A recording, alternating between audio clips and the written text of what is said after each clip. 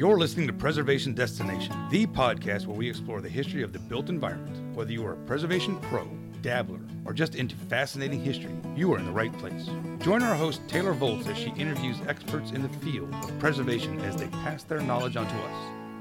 And here is your host of Preservation Destination, Taylor Volz.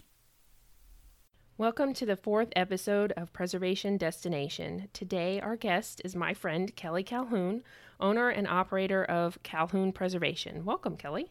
Hello, Taylor. Thank you so much for having me. Sure. Can you please tell us a little bit about yourself and what it is that you do? Well, I am what's known as a historic preservation consultant, and we wear many different hats, but most of the work that people contact me for have to do with historic tax credits, building surveys for individual buildings or groups of buildings such as districts. And can you tell us about your education and how you got into doing what you're doing now? You know, I think it's good to say that whenever someone asks me, oh, Kelly, where are you from? I always say, well, I'm from the Gulf Coast region. And the reason I say that is because my father was in the oil and gas industry, and so we moved around constantly. For example, I was born in Lafayette, spent elementary school years in Houston, Biloxi in middle school, high school in Shreveport, college in Dallas, and grad school in New Orleans. As a result, I became more aware of these patterns of interaction that people have with buildings. And during architecture school in Dallas, I knew I didn't want to become a licensed architect. However, I was really interested in that cultural heritage aspect and then understanding how people interact with buildings. That led me to Tulane University's Master of Preservation Studies program. So I graduated from that in 2016. And a few months after graduation, I was commissioned to do several small projects. So I started to think about opening up my own preservation firm. And it's called Calhoun Preservation now. And here we are 2 years later, and it's just booming. So preservation is the industry to get in. Yeah, well, at least here anyway. Definitely in New Orleans. This city is unlike any other as far as the citizens' dedication to preserving their architectural and cultural heritage. Absolutely. All right, folks, this is the episode where you're going to want to take notes. Kelly is a fountain of knowledge, and we are lucky to have her here. And we're going to discuss a variety of topics ranging from property research to tax credits to site surveys. So let's start with a hypothetical client for you. Say a homeowner contacts you wanting to find out more about the history of their home. What would your steps be in working with the client to gather the info that they're looking for? Great question, Taylor. That is a question that involves many, many layers. Usually the client has a specific idea of what they want. Some are interested in understanding maybe a chronology of ownership of the houses. Some are more interested in understanding architectural terms, dates of alterations. Some are interested in maybe their building's contribution to the neighborhood. Some are interested in all of them. So the first thing I would do is ask the client what the purpose of the research is, because there's many different avenues and methods that us as historic preservation consultants and researchers and historians go down. So that would be my first question to them. And usually they start to give me an idea. So let's say that they're very open to receiving any information that gives a good character to the building, which includes owners in the past, some with fun histories, and throwing in important architectural elements or what that means for the neighborhood. The first thing I would do is ask them to give me any documentation that already exists on the property. I usually give them an hourly rate, and so this saves so much time as far as their budget, and it saves a lot of time in my research if they already have newspaper articles, old photographs, building sketches. All of that information gives me a little bit more fuel in this report. So I would ask for that. So would you say that, like, usually when people contact you with this particular interest, most of the time they may have already done some research and have a few items available? Yes. A lot of the time, people usually try to do this on their own first, and then they find that they're pretty overwhelmed or don't understand maybe some of the departments or who you have to ask to get into certain research rooms. So that is the value of hiring a historic preservation consultant or historian, is that these professionals understand those avenues already, and they can find it in a fraction of the time, and usually can interpret that information into something that you can relay to friends and family and to future owners of the house or building. And I can imagine, especially here, having even a slight fluency in Spanish or French or both can be helpful when doing research as well. That's a very good point. I took 4 years of French back in high school. This was over a decade ago, and it still comes in handy as far as interpreting old notarial archives, especially here in New Orleans. Up until even the mid-1800s, a lot of the real estate documents were written in French, and even earlier they were written in Spanish. Now, French and Spanish are both Romance languages, and so they have similar structures, similar words. So reading it can become easier. But, however, there are people who can interpret it. And especially here in New Orleans, we have a lot of international schools who import teachers from France and Spain to educate our, what do you call them here, primary schools? Yeah.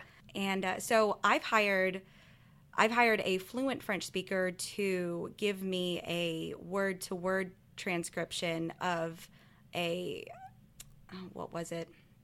It was in the notarial archives, but it was very important for me to have every word of that translated. I could kind of get by as far as understanding it, but her knowledge was a valuable resource. And then, that's going back to understanding what the client wants. That gives me maybe an avenue of who I need to contact in order to get some information. Let's say I go into someone's home and they have some historic wallpaper. Well, I'm not necessarily a wallpaper expert. However, I am familiar with people such as my colleagues from Tulane and beyond who have done theses on wallpapers. They would have those resources that we need to get the client what they want. So that's part of the consultation process. But yes, languages. Okay. So when you go about starting your research process, they give you some whatever they found so far. Yes. Where would you go? What are some of the places that you would go to look for this information? Where can people find stuff? Local universities? Where are some of those types of places that people can go if they're trying to do it a little bit on their own, maybe not here, maybe some of our listeners from out of state, and they just need to get an idea of where to start? A great place to start is going up to your city hall and going to the real estate and records division. That is kind of my ground zero here in New Orleans. It gives me the conveyance record numbers, so I can go into the conveyance office to look up those methods. It's a hard process to try to describe. I recommend starting with maybe your own house because you're familiar with its location and practicing going to the real estate and records division first to get your conveyance number. Then you can go to the conveyance office, which may be at City Hall, or usually they're close in proximity, and going to the conveyance office. And there you can do a title search. And you can go down from owner to owner. It states that, let's say, Taylor sold to Kelly the house at 20 Pine Street in New Orleans. Well, then Kelly sold to Nathan and blah, blah, blah. And so you continue to go down. So that already gives you dates of when a property was transferred, the name of the owner, and property descriptions. A lot of the times properties can increase or decrease with the inclusion of different lots, parcels, different buildings. So having that basic information, those are facts. Those are hard facts that you can write down. You know for sure that those are correct. At the end of that process, now you can get kind of creative as far as your next step. One thing I like to do is go online. You can go into historic newspapers, and there's a lot of digital databases such as the Library of Congress or the Historic American Building Survey, and type up your building, see if it's in one of those, or start to type up some of the owners' names. And you'll usually find some information on one or many of them. And then, of course, type in your address. Now, of course, I should disclose addresses change over time, especially in old cities like New Orleans. So maybe 100 years ago, the addresses that we have now were not the same address that it was back then. Not just numbers, but also street names. Correct. Oh, yes, very much so. It's multi-layered. Another great resource, of course, is your public library. They are going to be the massive source for censuses, marriage certificates, death certificates, historic maps, even your Sanborn maps that are usually digital, maps of the city. And you can start to create an image of what this building's importance is, its changes over time, and it's just following the breadcrumbs. So, what I say is that there's no specific avenue that you should go down. You should just start with some of those hard facts that we talked about in the beginning, go into the Real Estate and Records Division, the Conveyance Office, and the Notarial Archives. And then from there, do some research on specifics and start to follow the breadcrumbs and see where they lead you. If you are doing this by yourself, you probably already have an idea of what you specifically are interested in and what you're not interested in. But look it all up if you have the time. Yeah. Sometimes you might come across something interesting that you weren't necessarily looking for, but you just found it and it's a really cool story, or something neat happened on your block.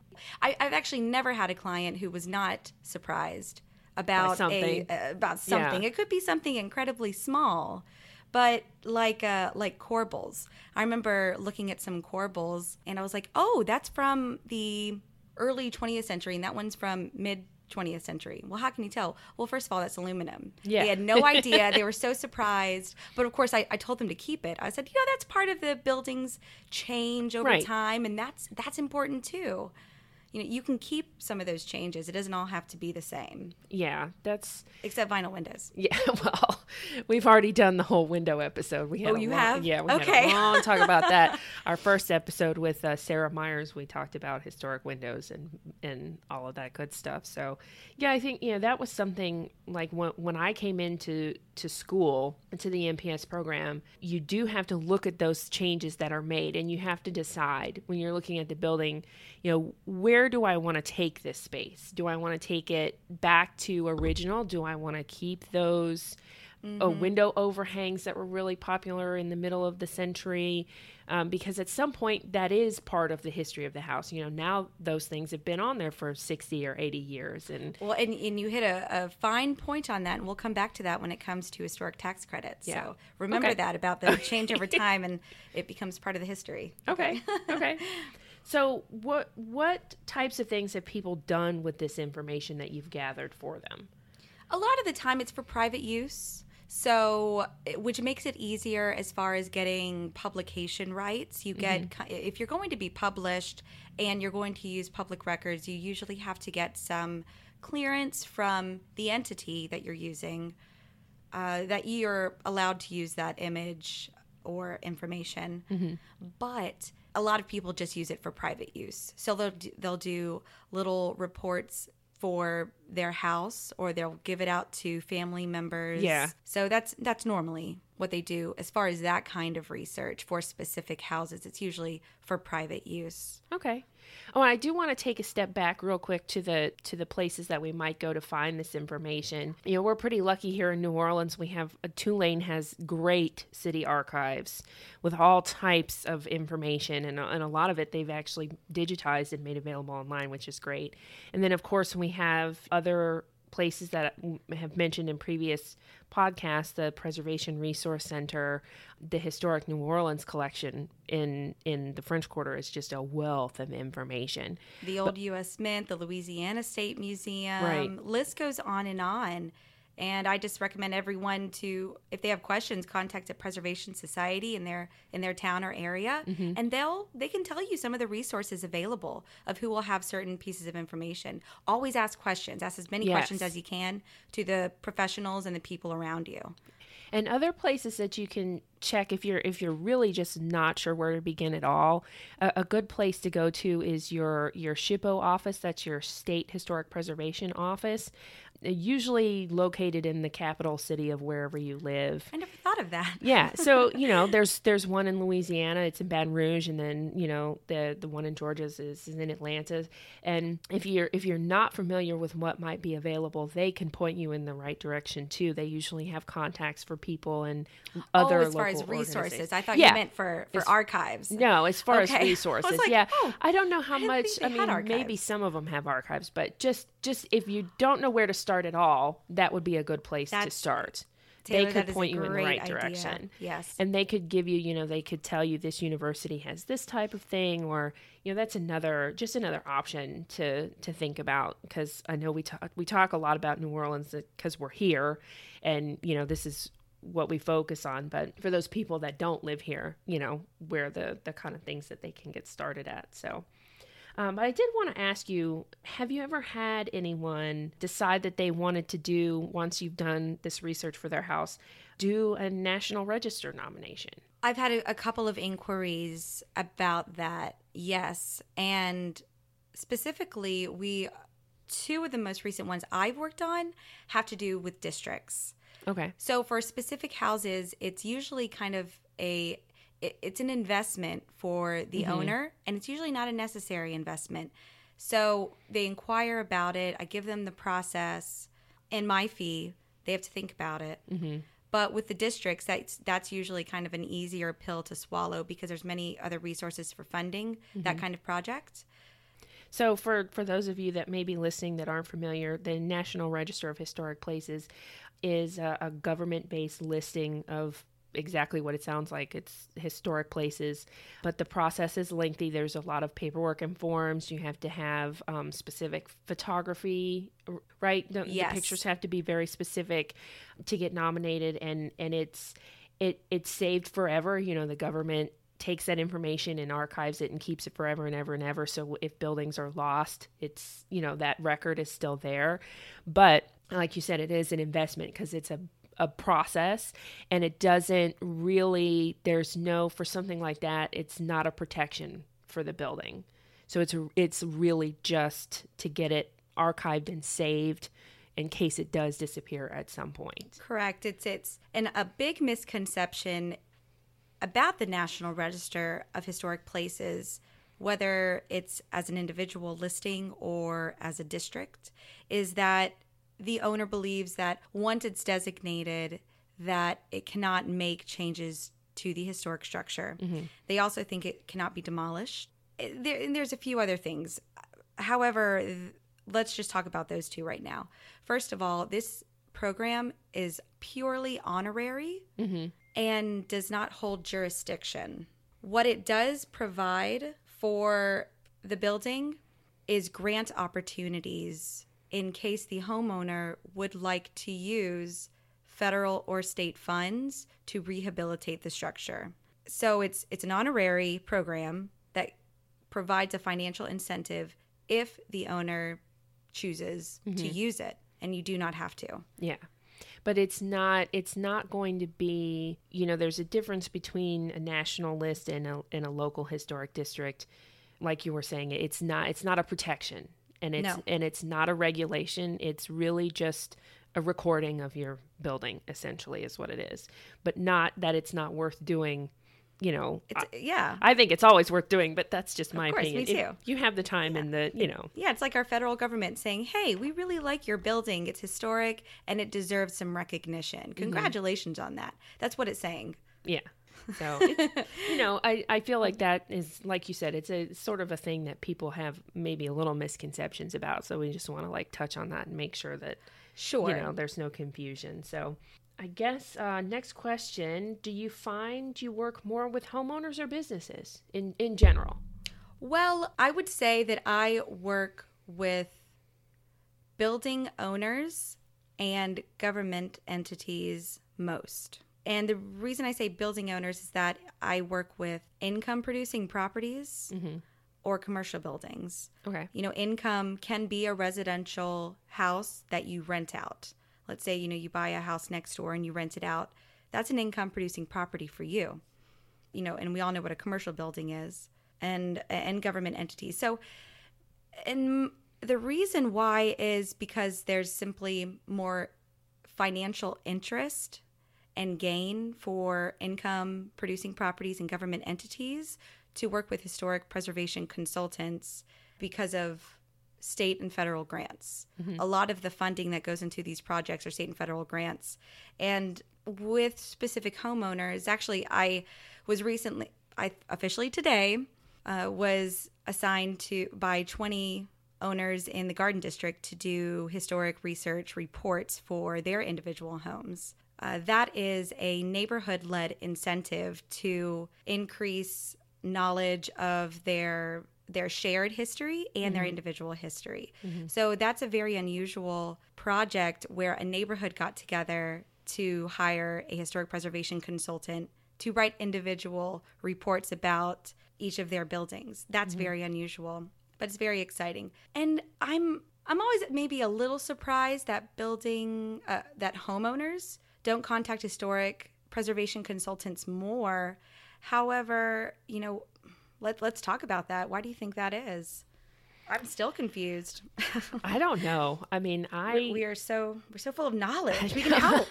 We can help you understand your property, and we see so many homes being renovated with perhaps maybe misled understandings of historic materials. Absolutely. Of course, I love contractors, but maybe some contractors, or let's put it more vague, building workers will try to persuade you to buy things like vinyl windows and replace your historic windows when it's severely unnecessary and can permanently scar your building. Yeah. Your building. Yeah.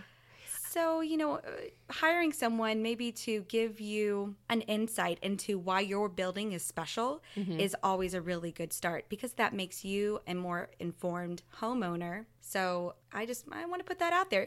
Reach out, and usually consultants are willing to work with you. And I know that for most of America, perhaps our funds are a little low, but we're willing to work with you because we're in this industry because we care so much about cultural heritage, architectural preservation, and conservation efforts. So just reach out to us. We want to help. Yeah, we certainly don't do this for the football player's salary. You know what I'm saying?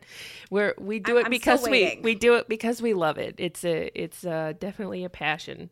So I want to move on to our next hypothetical client. So let's say a property owner contacts you after purchasing, I'm saying a new building, but a new old building, a new purchase, and they want to see what types of tax credits or grants are available for renovating the building that they just purchased. Can you describe what tax credits are and how people can use them? Of course.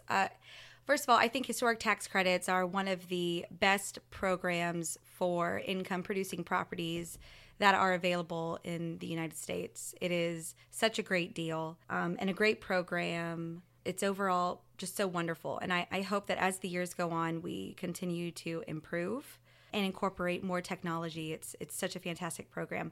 So historic tax credits is a commercial incentive for historic structures. It is a dollar for dollar credit to your state and federal income taxes to rehabilitate a historic structure in a National Register district or on the National Register individually. So remember, as we were talking about placing a building or a district in the National Register of Historic Places, that is one of the requirements for the federal level. Well, you know what? Let me take a step back. Actually, there's two ways that you can apply for a historic tax credit. Well, let's talk about what that is. Okay, so a historic tax credit is a dollar for dollar credit on your state or federal income taxes. It is calculated based on what is known as Qualified Rehabilitation Expenditures, or QRE. A QRE is a qualified cost, basically anything that is fixed to the building. Perhaps let's put it into real estate terms. When someone purchases a property, there's usually known as the improvement and a movable.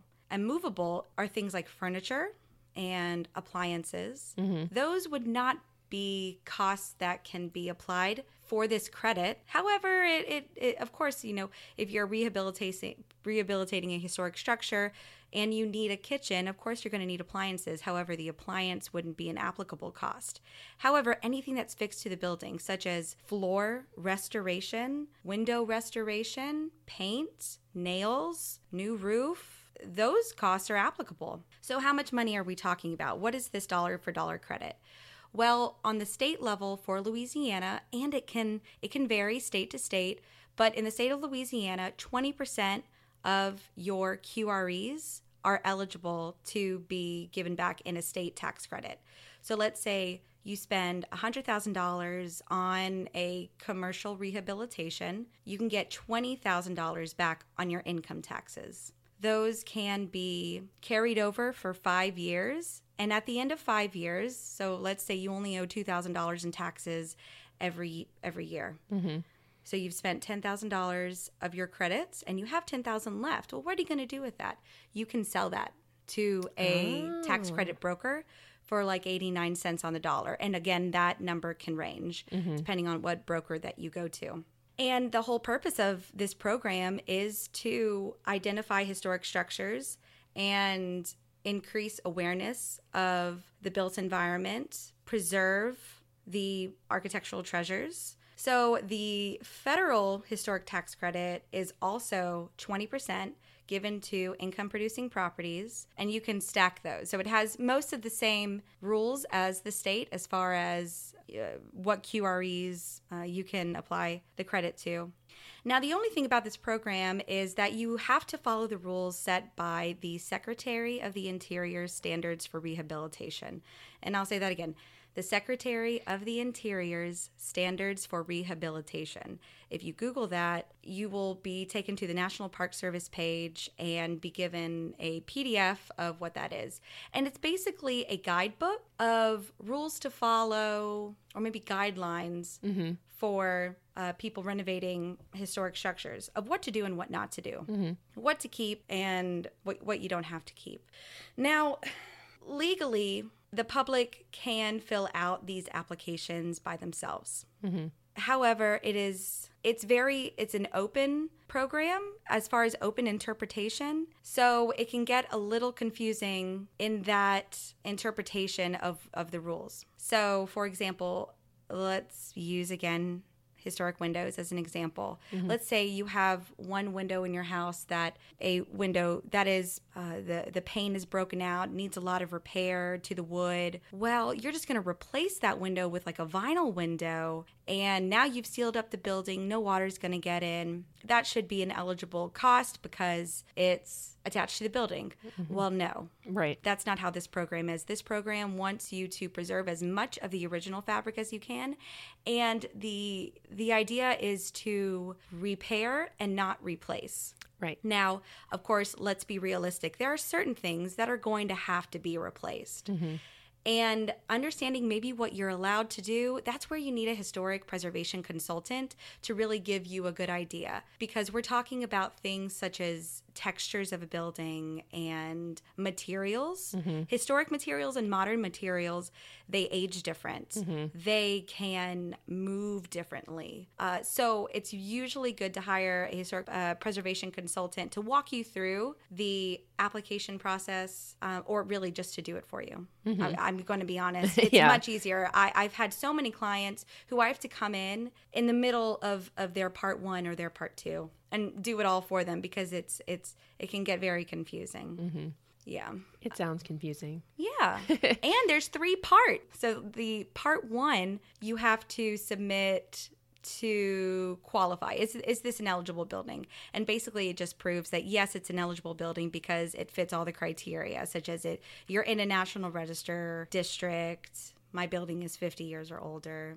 So that's the part one. Part two is scope of work. So I have to describe, or anyone has to describe the current condition of the building and then all the proposed work. And you have to be very specific about this. Otherwise, they're going to come back and ask you questions. Mm-hmm. I always say it's much easier to be honest in the application, put everything that you want to do, because otherwise this back and forth can take another 30 days or 45 days of review. And then the part three is, yes, we finished all the work and all the approved work, I should correct myself. And here's the cost of the entire project. Here's the cost of the QREs. And so they sign off on that and give you your check. Okay. So I'm very much simplifying it. Yeah. It's a much more complicated process than that. But I think people will have a general idea of kind of what they're have available now for that kind of stuff. So, but you mentioned what if you say, and this may be a curveball, purchase a historic home that contains also relevant furniture, like say somehow you magically can afford a Frank Lloyd Wright house and it still has the original, his original pieces that he designed to go inside the house. Would the furniture in that case, if things needed to be repaired, would that count? Or is that still considered not attached to the house? My first reaction, of course, is to say I'm going to check on that. Mm-hmm. I would never want to give a homeowner hope that the historic tax credit is going to see the value of that furniture piece. However, it is immovable. However, that is such a fantastic building that we're talking about, and such an important architect. I'd want to say that it may be applicable as mm-hmm. far as it's part of the building, because for so long its identity has been attached not only to the envelope but to the movables. Mm-hmm. And because it was designed to fit and be part of that space, like it was all together originally. Mm-hmm. I don't know. I mean, that was just something that came to mind when you were talking about the movable stuff. So that's very interesting. Well, and I'm trying to apply it maybe more down here to some of our plantations, for mm-hmm. example, who have had period furniture handed down from owner to owner for the specific purpose of this piece has been attached to the building since its construction. So, however, I don't think that the State Historic Preservation Office would identify that as something that would be eligible. I don't think so. I would have to double check. That could be something maybe that one of the SHPOs can come down and answer for you. However, let's say they do not see those costs as eligible for a credit. You could apply for a grant for furniture restoration, or of course hire or invest in a restoration expert for antiques mm-hmm. and the decorative arts. Since you mentioned grants, that's a good segue into my next question, because the tax credits are really more for those commercial buildings. But what other financial aids and grants would be available for historic property owners if they're not necessarily a commercial income driven property? Are there other things available that just Mary down the street could get for her house? There are open grants for homeowners that they can apply for. You have to go on the internet and research. You have to do some research on those. It absolutely is available. But again, a historic preservation consultant can do that research for you and filter out what you are eligible for. So don't discount it. Don't think immediately that you may not qualify for something, because there might be something out there that you could use to help you with your home or your project. Well, that answers the next question too, basically, that I was going to ask you. Okay. The differences between residential and commercial properties for those types of things. So, well, and I should say again, for the historic tax credit, a residential building can be a commercial building as far as income producing. Mm-hmm. So that would be applicable. But as far as something that the homeowner lives in himself, mm-hmm. it's not applicable for the historic tax credit. currently in Louisiana, some states do offer a residential credit. So, as Taylor suggested earlier, call your state historic preservation office and ask if the home that you live in is eligible, or if they even have a residential state historic tax credit. There is no federal one, by the way. Okay. Federal is only commercial. Oh, we didn't even mention you can stack both the state and federal. So let's say you are eligible for the state credit and the federal credit. You can stack those and get 40% back on your QREs. That was a very important thing. Yes. It's a huge incentive, and you can see why a lot of people choose to go that route. It's a huge economic boost, and it helps development. It's incredible. You just look at the numbers. It's billions of dollars in investment in small towns and big towns. Absolutely. We were able to go a couple weeks ago to a building downtown that had recently been finished. It's a commercial rental residences that's in the downtown area of New Orleans. And that particular group worked with the Preservation Resource Center to get their tax credits and to turn this building into rental units. And one of the things that they ran into was, to qualify, there was an original staircase inside one of the buildings and an original sort of hallway lobby window area. And they were required to keep that. And their original plan for that particular unit, these are condo units, was to tear out that staircase.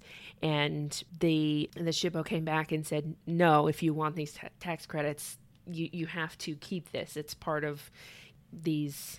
Man, that was close. Yeah, I mean, and so we got to tour it, which was really nice, and we got to see the staircase in that original space. And I think they fit it into the condo well. They ended up having to make it into more like a 2-story thing instead of a 1-story. And I think it's nice. I like having, of course I'm going to think it's nice, but I think the staircase is beautiful in there. And that little sort of hallway window space makes this small space at the front of the apartment that you walk into, but it just has this great feeling. And it almost kind of feels like, and this is going to sound kind of weird, it almost kind of feels like a PI's office when you walk in there, because there's like this cool staircase. There's this big window on the side, like somebody's going to be in a desk on the other side of the window. You know what I mean? Like, I don't know. It just had this great vibe. And so I'm really glad that they were required to keep it, because I think it worked out well inside the space. And then, of course, going up and down the stairs, then at that point you realize that they're old stairs and they've got that cool groove in the middle from people walking up and down the wood for 100 years, and these particular buildings, there were actually 3 that they sort of combined into one larger building, are all original pre-Civil War fabrications. So the shell of these buildings is very, very old. And, had some Art Deco inside from when they were renovated in the early 20th century the first time. So very fascinating project. But that was something that he mentioned when we were doing the tour, that they were required to keep those particular details to make sure that they got their tax credits. So that is something to think about when you're looking into that. What a great success story. Yeah. Well, it's a beautiful building. And it's a little out of my price range, but, that's all right. I like my little house. There you go. I love your house. Thank you. I like it too. So I just want to move forward here. So you and I met when you were working on a fairly large project for the city of Hammond. And for those of you who aren't familiar with Hammond, it's about 50 miles northwest-ish from New Orleans. It's the home of Southeastern Louisiana University. I've spent some time there. It's a cute little town that has all of its own interesting history in itself. And so can you tell us about that project that you were doing for the city of Hammond? Definitely. It's called the Central Hammond Historic Structure Survey. I was commissioned by the Hammond Historic District Commission to perform a survey of 1,400 structures, both historic and non-historic, around Hammond in the efforts to potentially increase their National Register district. Currently, their National Register district is only in downtown, And so they wanted to explore what the architectural stock was in order to build a new historic district or mini districts. The grant that was used to fund that project is called the Certified Local Government Grant Program. It is a cost given to government entities, a certified local government or a CLG, and it's usually a matching grant, which means the state of Louisiana will give half the funds and the CLG that is applying for it provides the other half of the funds. Mm-hmm. And that's usually a cost that is proposed to the City Planning Commission, and it has to be approved on many government levels. Mm-hmm. Well, this was a huge opportunity for Hammond to get on the map. Recently, there has been a lot of demolition happening in Hammond, and a lot of the demolition was happening to some mid-century modern buildings. Oh, no. And of course, now we are, in our industry, we are becoming extremely aware, and we're all big fans of mid-century modern. Yes, we are. Huge fans. Mid-century modern furniture, mid-century modern buildings, mid-century modern everything. Music, clothes. Well, let's talk about the building. I'll get back on track. So the building, they started to notice an alarming rate of demolition. Mm-hmm. And in order to educate, they decided to do this survey. And it was like an outreach program to inform the city that these structures deserve your attention. Let's think about this before you demolish that structure. And Hammond has done a great job with becoming more aware of the architectural stock that they have and becoming more discriminating about those demolition applications. Mm-hmm. Well, after 6 months of surveying, and Taylor, you were with me for some of the coldest days of that. And here in South Louisiana, we don't get very many cold days, but we're so humid that whenever it gets below 30, it feels like 0 degrees. And we had some cold days last winter. It was very, very cold. Very unusual. Even in the sun. I remember one sunny day we were out there, but we were freezing. It was very windy. Yeah. We were trying to take pictures with gloves. It wasn't working. And we were in a neighborhood where a lot of the citizens were asking a lot of questions, and so that we were getting tied up a lot. And that just comes with the job. Whenever you're surveying a neighborhood, people are going to come out and talk to you, and it's expected. Mm-hmm. And you want to educate them, because the whole purpose of this is education and outreach, and then economic incentives, and it's multi-layers. So we're so happy that neighbors come out, but it holds up the process a little bit. However, just, if you see someone survey your house, absolutely go say hi, talk to them, but be aware that they're on a deadline. Right. And unless, that it was nice to visit that one lady's house, though, to see the inside of the project that they were working on. That second day we were out there. She's trying to remember. I know it's going to come to me. There was a very nice family that let us come into their house that had been working and doing renovations. The three sisters. The houses that were called the Three Sisters. Yeah. Oh, my gosh. It was like this beautiful blend of Craftsman and Queen Anne. Oh.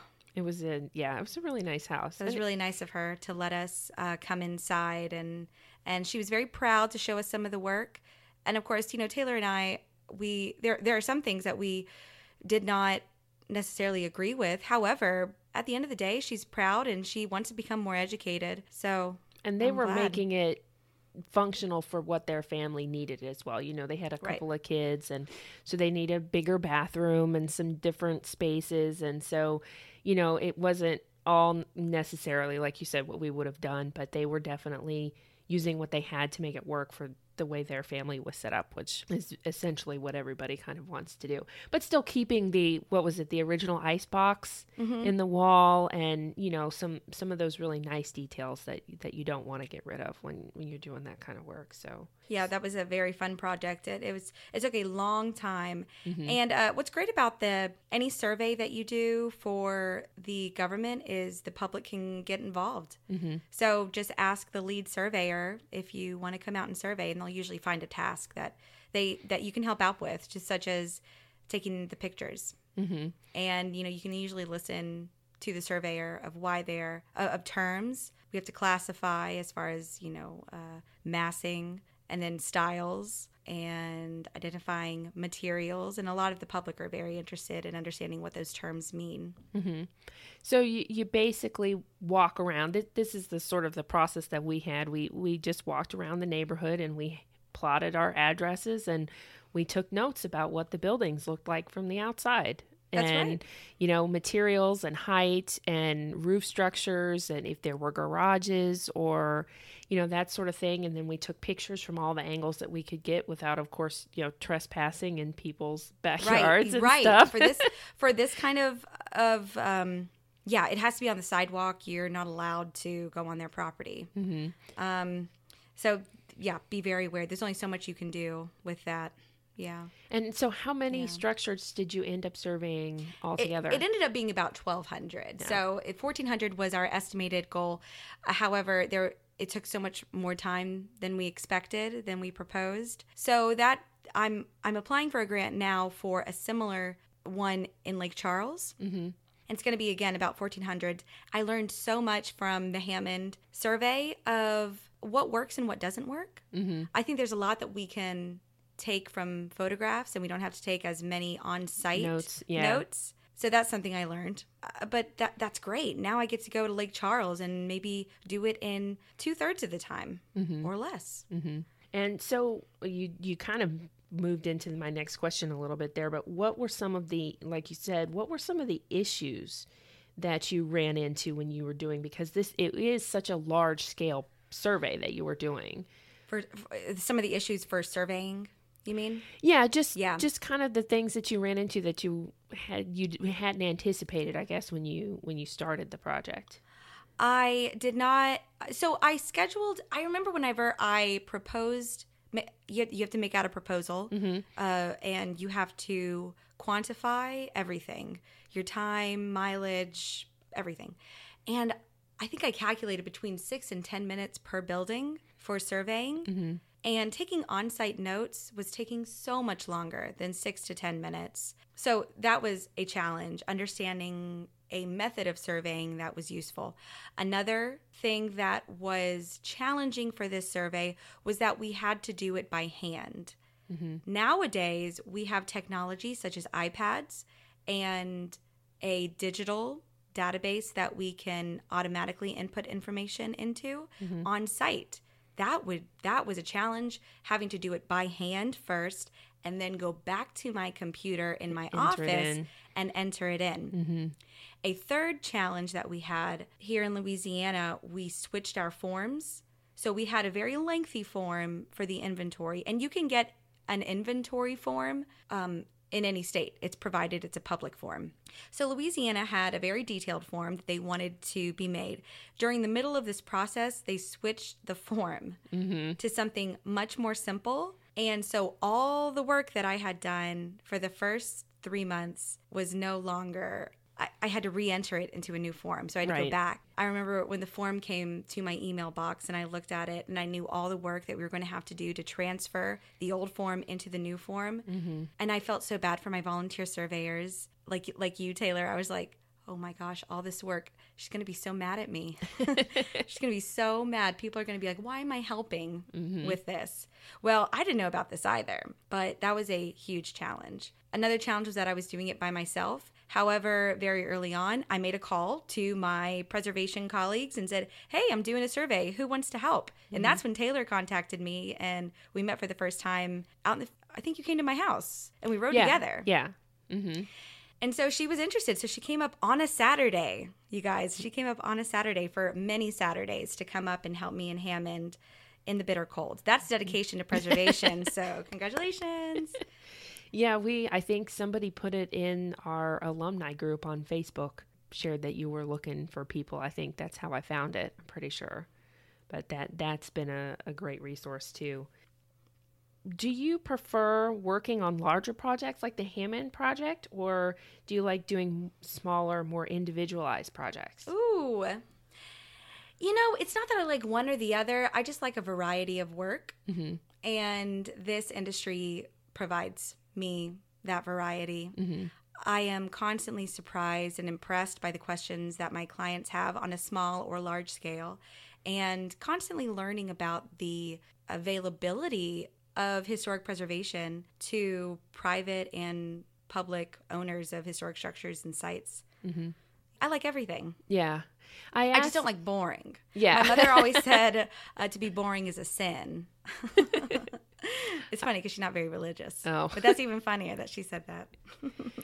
I did ask in episode 3, I asked my guest Heather the same kind of question, and that's basically what she said too. Really? Yeah, she was like, I like that I get to do, there's lots of different things, you know, and I think that, and there's always something to learn, no matter what you're doing, even if you've done it 100 times before. Every project is different, and there's always something new and exciting that you'll find that you've never come across before. And I just think that's really great, and that seems to be a pretty common answer for people that...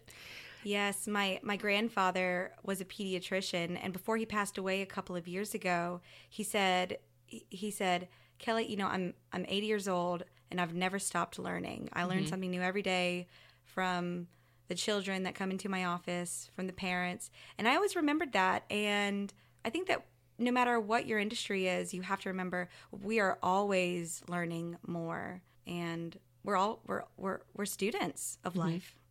Yes, exactly. and in preservation too, you know, this stuff, it's always changing. You know, you have people that, organizations like the NCPTT, which is the National Center for Preservation Technology, Training and Technology, that are doing experiments and coming up with new processes for ways to better preserve things, and not just buildings, but monuments and cemeteries, and you know, so that kind of stuff is always changing. And like you said, moving from paper to being able to record things digitally, you know, that's been a huge step, you know, into that technology form. And so you kind of have to like be willing to try out new things and see what else is going on and what's new and available coming out, because you always want to get better and improve your craft and go to training classes and, you know, do that kind of stuff. So in addition to all of this stuff that we've already talked about that you already do, you are also a real estate agent, and you're on the board and committees for several organizations. So can you talk about that a little bit? Certainly. So with real estate, I came into that as it's a very good resource for me as a historic preservation consultant. And I was constantly approached by people inquiring about historic structures to do a historic tax credit application. And I worked with a realtor, and I still work with one pretty intimately. And it was so much easier for me to go ahead and get licensed, to cut out the middleman, because there are things about historic structures that a lot of real estate agents perhaps don't understand. Right. However, there are a lot that do. And so if that is something that is important to you as a potential buyer, if you're interviewing realtors, ask about their understanding of historic structures. Absolutely. Or if they know of someone who is a specialist for historic houses. And there's usually, you know, some kind of incentive for them to make that connection. But always ask questions. I always say that, you know, just because you approach a realtor doesn't mean that you have to go with them. You're interviewing them and they're interviewing you, and you have to find the right fit. And that's very important. I absolutely love real estate, and there's so many things that are available to me as far as a real estate market and analysis tool that I can use to make stronger arguments for historic tax credits or rehabilitations. I can do a comparative market analysis and show by the dollars and cents. This house with very strong historic and architectural integrity sold for $1 million. This one that had multiple changes before it went on the market, and let's say has vinyl windows. I'm so sorry to keep bringing that up. This one sold for $600,000, and it has many of the same square footage in the same neighborhood, but those are important and very important details as far as the value of a building. And of course, you know, my brand of historic preservation is more economics, dollars and cents. What makes sense? Dollars and cents. So this has become such an incredible tool, and it wasn't even, I didn't think about it myself, a real estate agent told me to do it. They were like, Kelly, you have your master's. You can get this license soon. First of all, it's much harder to get a real estate license than I realized. Yeah. It actually does take a lot of studying. So I take my hat off to all the realtors out there. It is such an incredible industry you're in. And it requires that you do continuing education constantly throughout the entire year. So that was that. And then what was the second part of your question? Oh, the boards? Boards and committees, yeah. Oh, as Taylor knows, and as most everyone in New Orleans knows who knows me, I am very social. And I think that is one of my tools. I'll say like tools for success. What is something about yourself that you can use, to market yourself or to brand yourself, to put yourself out there? I genuinely love spending time with people, getting to know people, talking with people. And I feel like it's not always very formal. I don't get uncomfortable in many situations. So as a result, a lot of boards have come up to me in New Orleans and asked me to be on their board. And it's such an honor. It's coming out of grad school, and being on a board seems like such an important thing to do. And so maybe like a year after, there were already like five boards that had asked me to be on there with them. And I was so honored. I felt like, wow, they really want me. Well, yes, we always forget that we have this amazing education. First of all, Tulane University Master of Preservation Studies program is just one of the best programs. I highly recommend anyone interested in historic preservation to go and talk with the director, John Stubbs. He'll give you some good information. We always think about, our value and what we're good at. And I know my strengths pretty well. I do not mind talking to people, and boards need people who don't mind talking to people, because most of the time your job on the board is to connect people or ask for a donation or get people rallied in for an event. Yeah, come to the gala. Come to the gala. You're coming to the gala. But anyway, so that's a big tool of mine, is that I don't mind sharing information about things that I'm passionate about to my network of people. And boards find that pretty attractive. So what boards am I on? One of the boards that I've been involved in last year was Future NOLA. It is a look at the next 300 years of New Orleans. What is that going to look like, feel like, taste like? So it's a call for submissions to architects, artists, musicians, dancers to submit what they think that's going to look like. We make a book out of it, and then we put that into an exhibit at the Cabildo in Jackson Square, the highest real estate value in the entire South. Another one that I'm on the VC Pora Tricentennial Gala Junior Committee, and that committee, the Junior Committee, is an effort to get the 30-somethings and the 20-somethings involved in the VC Pora, and that's the Vieux Property Resident Association. Property owners, residents, and something. And associates? Yeah, something like that. And associates, yeah. I'm sorry, Meg. Meg's going to listen to this, and she's the director. And so trying to get some of the 30-somethings involved in historic preservation in the French Quarter, especially with this Tricentennial Gala, investing and coming and buying a ticket and communicating why it's important. And I was so honored, especially for the junior committee position, because I think that for such a long time, historic preservation was viewed as something different, maybe more elite. I've heard that word so often. Yeah, or I hate to use the word older, but older. I think a lot of people think of it as I may have mentioned this before in a previous podcast, like the little old ladies raising money to save the covered bridge, or to do the work, or they think of it as not something that like a lot of younger people are interested in. Yeah, I think that's sort of along so that's the same connotation. lines. Yeah. And so now it's our job as these emerging historic preservationists. Now this is a master's degree. Now this is an economics issue. This is a federally and statewide recognized industry. So it's no longer the covered bridge just for the elite to donate money.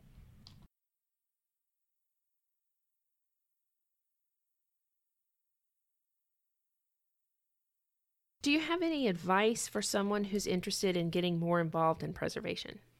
Well, this is a great question because, and I like how you word that, getting involved in preservation. That can mean many things. Of course, if you're interested in getting a formal education, I would first ask yourself what you're looking to get out of it, such as, are you more into material science? Are you into material conservation? Are you into advocacy? Are you into historic research? Are you into world traveling? There are many avenues of historic preservation, and I would ask anyone who's interested to really do some self-reflection and ask yourself what you're already good at, what is your natural disposition as far as a person, what your value could be, what you're interested in, and then shop around for universities that offer formal education. And some offer a bachelor's as well. So if you are not interested in a master's or certificates too. Certificates, they have those as well, such as Tulane. They offer a certificate of the Masters of the Preservation Studies.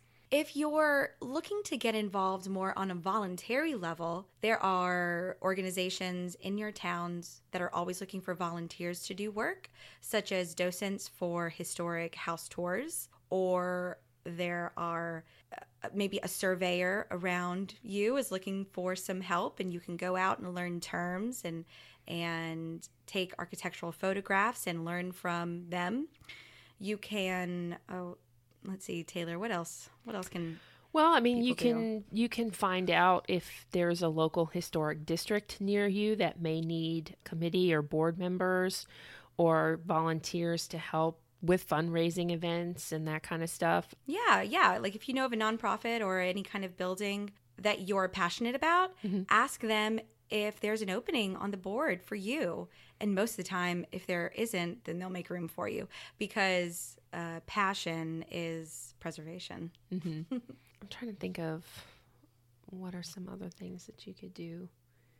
It depends on what you're interested in doing. Yeah. Also, there's also, if you're interested in materials or, those types of things, you can even look at galleries, museums. Always need volunteers for things. I just say show up and start making your face known. Yeah. Whenever I started Calhoun Preservation, I was just a grad student. Even though I was a very social grad student, I went to a lot of functions. I was still a new person in town. So I kept showing up to events thrown by preservationists around the city. And eventually people started knowing my name. And I kept repeating my name. Like, I'm Kelly Calhoun, Kelly Calhoun. And now it's a nice alliteration. So people call me Kelly Calhoun and not just Kelly. Yeah. But it just takes that kind of effort. Just show up, show up, show up. And eventually you'll stick. It's like, okay, this person's serious. Yeah. If you show up once, they're probably not going to take notice. But that's natural. I think, if someone came to one of your parties, you wouldn't remember their name. But if they came to all your parties, then it's like, okay, I should pay attention to this person. They're really interested in this. Yeah, absolutely. Yeah. Oh, I did want to mention that if you go to our website, preservationdestination.com, we do have a resources page where you can find a lot of the organizations that we talked about today, like the National Trust, the National Register, the VC Pora here in New Orleans, the VCC, which is the Vieux Carré Commission. We do have a resources page on the website if you want to link to those and get more information about any of those projects. We also have a link to tax credits and some other things. So definitely check out that resources page on the website. And so to finish up, can you let our listeners know how they get in touch with you if they want to find you or where they can find you on social media? Yes, I have a website. It's www.calhounpreservation.com. Calhoun is spelled Calhoun. Calhoun Preservation. And that is also the URL for all of my social media. I am on Facebook and Instagram. So no Twitter. No Twitter. Yeah, I'm not on Twitter either. I'm just, I'm interested in the mean tweets that Jimmy Kimmel does. Those are funny. I mean, even though they're terribly mean, I would never say such mean things about people. But yeah, Twitter's not really my thing. Instagram is such a great tool for preservationists. I follow so many hashtags. Yeah, me too. Regarding our industry. And it's a good way to find people too. Yeah. I found some guests on Instagram, just like randomly following people. So it's a great tool, and I think for us, it is important to have the images, which yes, Oh, and they can email me. I love my email. It's kelly@calhounpreservation.com, and Kelly is spelled Kelly. Great. Well, I think that's all we have for you today. Thank you for being here. And thank you for having me. This has been so much fun. Hey everybody, thank you so much for listening to this episode. Let us know what you think by leaving a review on iTunes. If you would like to get a direct link to our guests' information or just want to give us a shout, you can contact us by visiting our website at preservationdestination.com. There you can check out each show's notes and much more information about the podcast. If you prefer good old-fashioned social media, we are also on Instagram and Facebook as Preservation Destination. Feel free to give us a like and click the follow button to stay informed about upcoming episodes. Again, thank you for being with us, and we hope you'll join us again next time here on Preservation Destination.